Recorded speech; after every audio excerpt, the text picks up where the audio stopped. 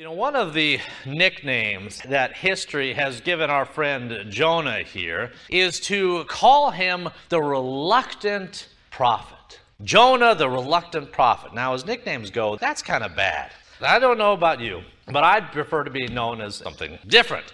Perhaps the faithful prophet, the humble prophet, the patient prophet, the kind prophet. Maybe the tried really hard prophet. Anything but this.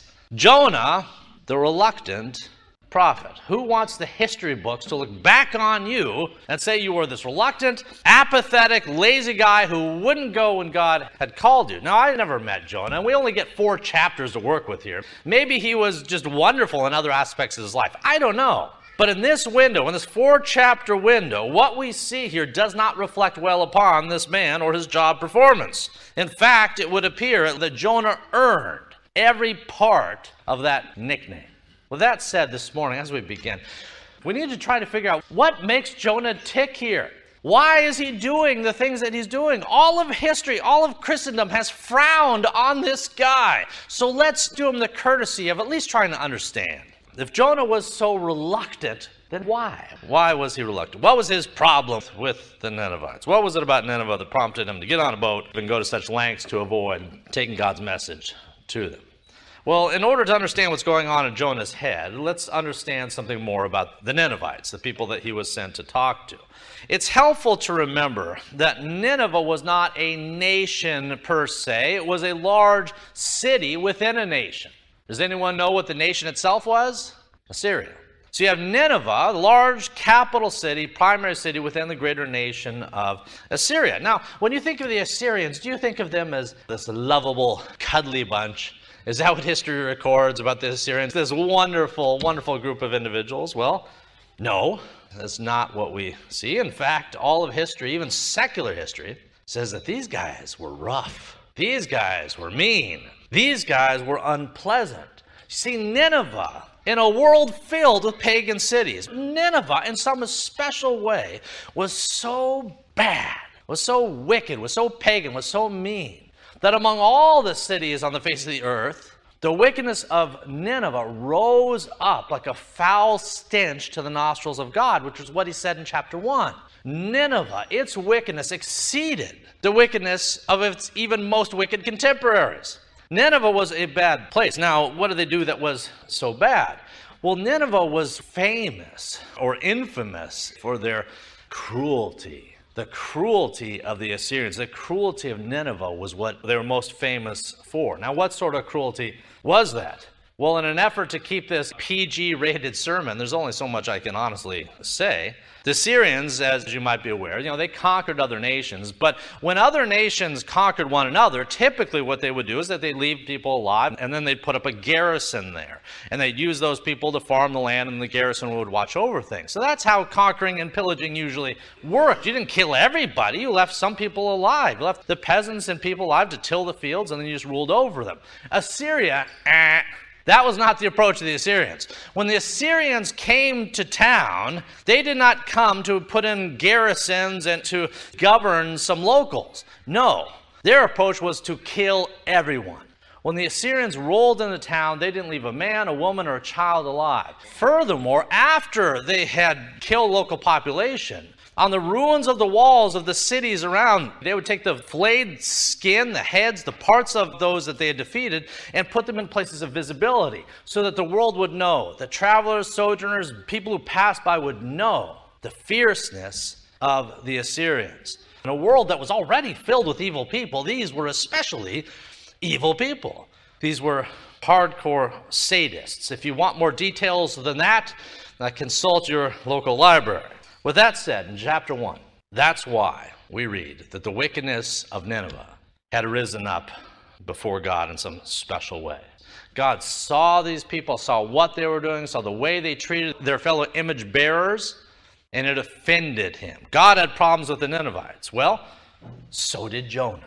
So did Jonah, this prophet of God living in the smaller nation of Israel, which was not terribly far away from the northern country of Assyria. Jonah had problems with the Assyrians. He knew their reputation.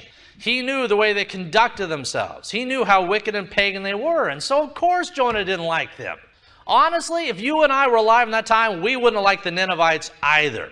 With that said, even though God and Jonah both had issues with Nineveh, where they differed was in what to do about it.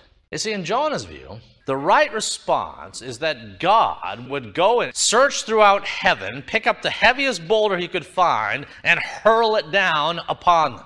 To Jonah, the Ninevites were the right target, the right people, the perfect candidate for some good old-fashioned fire and brimstone. And yet, what makes the book of Jonah so fascinating is that even though Jonah was right, these were terrible sinners who deserved every ton of that boulder. Even though Jonah was right, what makes the book of Jonah so fascinating is that God doesn't do that. He doesn't send them a boulder. He doesn't send them fire and brimstone. Rather, he sends them a man with a message. Specifically, he sent Jonah, the son of Amittai. In a moment, I'm going to reread verses 1 through 4, but let me offer one more introductory observation.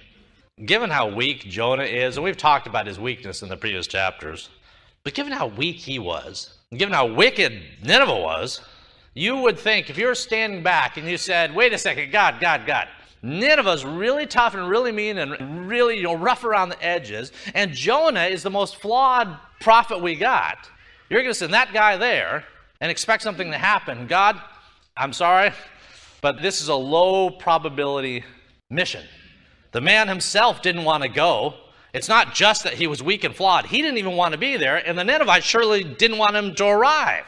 You had no human party that was invested in a good outcome here. And yet what we're going to see in this text is that the response of the Ninevites to this one man's words was that the entire city came to repentance from the smallest to the greatest. What we're going to see in today's text is that one sermon that constituted 8 words had a greater effect than any sermon ever preached on this globe. Given and preached by a man who didn't even want to be there, to the most wicked pagan people of his day.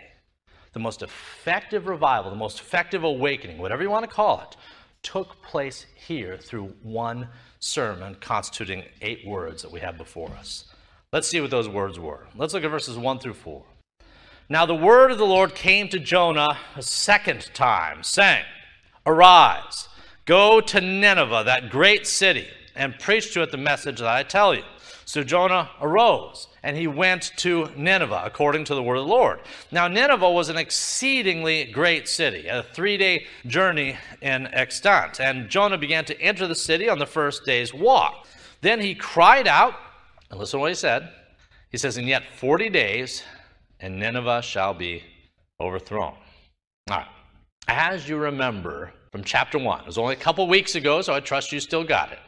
But as you might remember in chapter 1, the very first words began this way. The word of the Lord came to Jonah. Well, guess what? Chapter 3 begins the same way. The word of the Lord came to Jonah. In both places, chapter 1 and in chapter 3, God's telling Jonah the exact same thing. And what that suggests is that all the hardships that Jonah faced in between chapters, or in the in-between time, all those things that he suffered from being swallowed by the whale and going down to the waters, all this was unnecessary and probably could have been avoided if he had just done what God had told him to back in chapter 1. God told him to arise, go to Nineveh, that great city, in chapter 1. And he tells him again in chapter 3, all the drama, all the pain, all the anxiety, all the hardship, being swallowed by a whale, all of that you would think could have been avoided if he had just done what God told him to do from Jump Street, from the very beginning here. God's will for you doesn't change just because you run from it. God's will for you doesn't change just because you try to go the exact opposite direction. He will get you where you need to be. You can take to the bank, and this is proof positive. If God has a desire for your life, he'll get you there. The only question for you and I is, how beat up will you be by the time you arrive? You see, if the will of God is like a stream you swim in, then the question for you and I is, how much time do we live out that voyage beating ourselves up against the rocks? If the will of God is a stream and he tells us what to do and where to go, how much time do we spend trying to swim upstream, going the opposite direction, beating ourselves up against the rocks, so that by the time we finally arrive there, we're all bloody and beaten up? You and I spend far too much time trying to go against the will of God or hitting the shoals rather than simply hearing and obeying.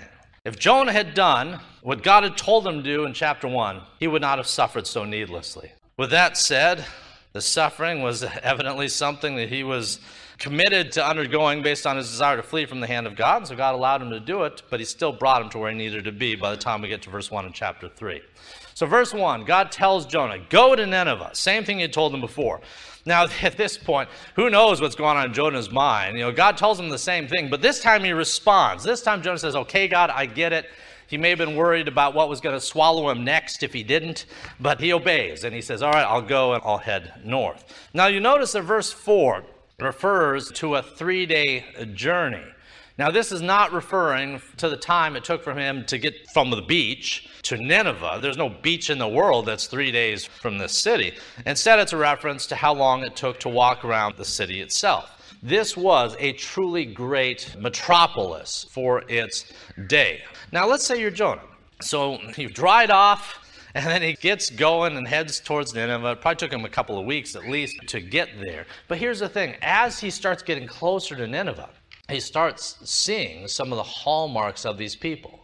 These are the sort of people that would put the heads of their enemies up on pikes around the region in order to enforce this idea of their cruelty and their reign and their power and the like. So Jonah, he's traveling to Nineveh, but the closer he gets, undoubtedly the more creeped out he gets. Undoubtedly, the more he understands just by approaching Nineveh the wickedness of the city. So what did he do upon arrival? Did he slink in unnoticed? Well, it doesn't appear that he did that. Whatever God had done in his heart and mind at this point, it still didn't make him love Nineveh. He still wanted to see them judged, but he did have some bravery at this point. So verse 4 says that as soon as he enters the city on the first day, he began to proclaim a very simple message, a message of judgment. A message that the people had done wrong and God was watching.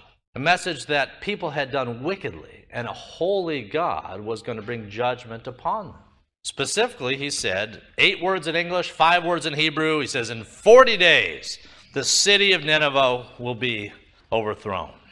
Now, what sort of reaction would you expect? Again, remember, this is a guy who doesn't even want to be there, preaching to people who don't want him there. So what would you expect? What sort of response would he get? How would the people respond to his words? Well, let's look at their response in verses 5 through 7. So the people of Nineveh believed God. They proclaimed a fast. They put on sackcloth from the greatest to the least of them. Then the word came to the king of Nineveh, and he arose from his throne.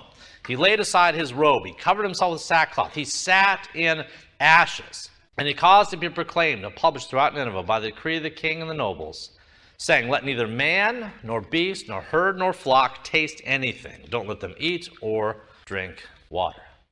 Now, earlier in today's sermon, we came to 2 readily obvious conclusions. Number 1, Jonah is a pretty mediocre prophet. Number 2, Nineveh was a strong and terrifying city. Again, if we were just betting men watching what was unfolding there, I don't think we would have liked Jonah's odds. That the weakest prophet in Scripture would go to one of the wickedest cities of all time, we would not have bet that their response would be what we see in verses 5 through 7. We would not have bet that the entire city would repent.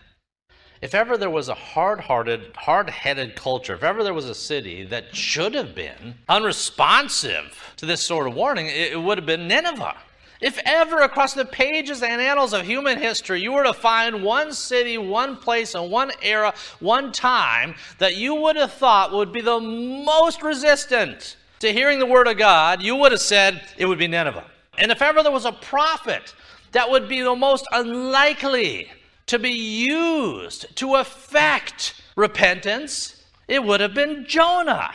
When Jonah walks into town, at best, you thought they might have laughed him out. That's the best possible outcome you might have bet upon. At worst, you would have thought it would take 2 seconds and his head would be on a pike outside the city walls with all the other ones. However, you would not have expected what we see in verse 5, that the people believed God. Jonah preached a message, and the people believed that message. The people believed God, and they proclaimed a fast, and they put on sackcloth. This reluctant Jewish prophet preached an 8-word sermon, and it brought about the greatest repentance and response of any sermon we have in recorded history, at least for the scope of those that it immediately reached. So I ask you, how is that possible?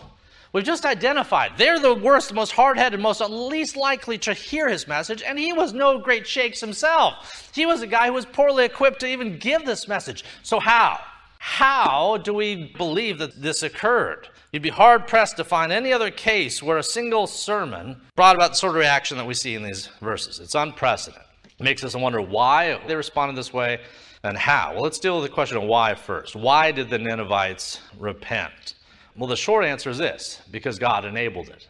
God not only wanted them to repent, but he enabled their hearts to do so. You see, God has always been in the grace business. God's always been in the mercy business. He's always been in the salvation business. What did Jonah say in chapter 2? He said, salvation is of the Lord. Well, it didn't apply just to one dude under the water. It also applied to others here.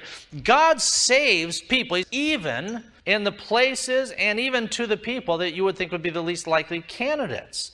You know, sometimes we think we can guess who he could save or should save or would save, but the reality is that he does his own good pleasure. And sometimes he determines to sow seeds of repentance and grace in the hearts of people you would say, no way. Saul of Tarsus, anyone? King Nebuchadnezzar? The Ninevites here? If you want to know why they repented in Jonah 3, the short answer, the correct answer is because God ordained their repentance. God used an 8-word sermon from a reluctant prophet to help bring repentance and change to their hearts. So that's the answer why. People repented because God decreed that they would. As a side note, that's not unusual. You see, what surprises us here is the scope. How many people? But it's not unusual that he says pagans, is it? What was the book? What book did we study before we studied the book of Jonah? What were we studying like a month ago? The book of Ruth. And Ruth was from where? Moab. It's not unusual that God should sow seeds of repentance and draw even pagans to himself. Just last month we were talking about this. What stands out to us is how many. And we say, well, yeah, sure, he could do it with one. You know, maybe a group with his family or what have you. But then we come to the Ninevites, it's like, oh man, nah, he couldn't do that. It shocks us numerically. However, the principles shouldn't shock us. God knocked Saul of Tarsus off his horse. He's breathing out threats and murder to the Christians. God knocks him off his horse, changes his hearts, enables and persuades him to turn to Christ, and that's exactly what he does. The thief on the cross, there was 2 thieves on the cross. They're both mocking Jesus. Then God acts, changes the heart of the one to Christ, right? He turns and he trusts in Christ. God is still in the salvation business, and sometimes he chooses the last people you would think he would save. Well, that's what happened here. With that said, how was this repentance manifest? Well, when the pagan king of Nineveh heard God's words, through God's grace, doing something in his heart. Remember, God hardened the heart of Pharaoh? Well, it seems here he softens the heart of the king of Nineveh. And so what does he do? Well, he steps down from his throne. That's not insignificant. He steps down from his throne and he takes off his robe. And if you know anything about thrones and royal robes, you knew this much. They are used to visually depict your reign and rule and authority of anyone that enters into your chambers. When you're sitting on a throne, wearing the royal robe, you're the king, your word goes. Well, here, what does he do? He takes these things off. Before God, he recognizes that there is a greater king. He doesn't just take them off and like stand there and kind of look around, hey, what's going on? He puts the sackcloth, the ashes. Something happened in this guy's heart. Something that you couldn't explain other than it must be the work of God. And so he issues edicts and commands, and he says, you know what? We've done wrong. In fact, he addresses the violence of his own people. Remember what we said? These were a people that were reviled because of the violent nature of the way they went about their business. One of these verses, he calls out violence, and he says, we have done wrong. Now, a question a lot of people ask, and you're maybe thinking it, you say, all right, was this guy being sincere? If someone came to me and said that they were going to squash me like a bug if I didn't do blank, wouldn't I be inclined to do blank? At least, even if my heart wasn't any different, wouldn't I want to escape judgment by at least feigning some sort of response? So a lot of times folk think, well, maybe he was just being sincere. This is just kind of a short-term thing. He's trying to avoid judgment. People say, could anyone's hearts truly have been changed on this day? Well, that is a good question. And one of the reasons it's a good question is this, because within roughly 100 years, Nineveh would be destroyed. You see, whatever happened in this particular day, in this particular area, evidently it didn't last, because the prophecies of another prophet named Nahum would come true for the Assyrians and for Nineveh. Nineveh would be destroyed. It absolutely would be. Within 100 years or so of Jonah's visit, God's judgment would come upon the city. Within 100 years or so, their old habits would return. With that said, how could their repentance have been sincere in the first place if within 100 years they fell apart at the seams? How could they have been sincere if within 100 years or so God judged them anyway because they were that bad, that wicked at that point? Wasn't the repentance fake or superficial or what have you? Well, no. And I don't have all the time to give all the reasons why, but I will give you one very good reason. Here's what Jesus has to say about the matter in Matthew 12, verse 41. Jesus is talking to the Pharisees. He's talking to those who are engaged in their sin, who don't have faith, who hate him, and he says this. He says, "O Pharisees, the men of Nineveh will rise up in the judgment with this generation and condemn it, because they repented at the preaching of Jonah. And indeed, one greater than Jonah is here." You see, what Jesus was doing, in order to address the false religion and the lack of faith and the lack of repentance of the Pharisees, Jesus invokes the legitimate repentance of the Ninevites. Paul says in 2 Corinthians that in the day yet to come, God's people will rise up in judgment of a wicked world. Well, God's people, in Matthew 12, includes those from Nineveh of the age in which Jonah preached. In the eyes of Jesus, there was repentance in Nineveh. Repentance that brought salvation to the point that some Ninevites will rise up in the last judgment. All right, let's look at this repentance a little further. Let's look at verses 8 and 9. Verse 8. "But let man and beast be covered with sackcloth and cry mightily to God. Yes, let everyone turn from his evil way and from the violence that's in his hands. Who can tell if God will turn and relent and turn away from his fierce anger so that we might not perish?" All right, as we see in these two verses, upon hearing God's warning, the king had decreed a course of action that he hoped would forestall God's judgment upon the nations. So the king, something's happened in his heart. He's now able to recognize that he and his people have sinned, and so he repents, and yet he still isn't sure what's going to happen next. God hasn't made any promises about what's going to happen, other than in 40 days, if there isn't repentance, doom is going to strike. So the king knew that his people had done wrong. He knew that they loved violence for violence' sake. He knew that they'd earned God's wrath. He knew that they deserved destruction, and he hopes that if they turn and repent, utilizing the most extreme forms of repentance, which is self-deprivation. You and I live in a culture and age where we say, "I'm sorry, God, I'm sorry." We very seldom, very rarely marry up our repentance to any sort of activity where we refrain from anything in life. Well, here even the pagans saw that the repentance could and should be marked with some sort of outward form that spoke to what was going on in their hearts. So sitting in sackcloth and ashes, avoiding food and even drink here, at least for a season, this was their response. Now, did that cause God to change his mind? In fact, can God change his mind? Is that the way God works? Well, let's look at our final verse, verse 10. Verse 10. "Then God saw their works." He didn't just hear from their lips that they repented. That's not just what it says. He says that he saw them begin to act differently.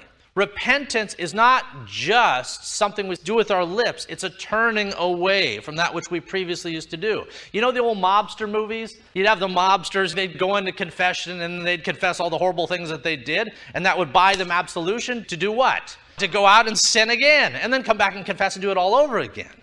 That's not repentance. Repentance is when you confess and then you turn to a different lifestyle. You do something different. Well, that's what God sees them doing here.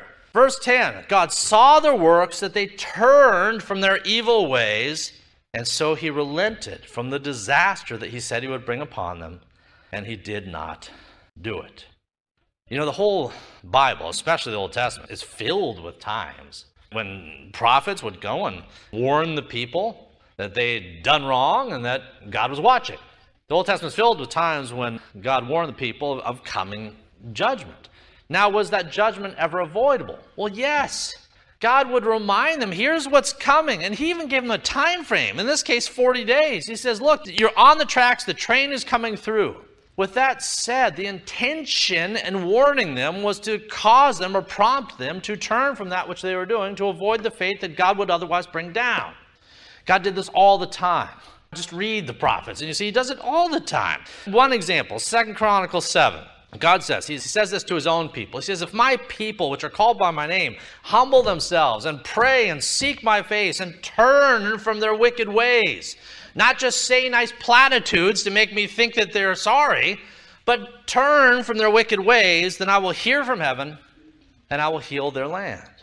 Time and time again, both to the Jews and even the pagans, God threatened judgment and then called people to repentance. And if the people repented and turned, then he relented from that judgment.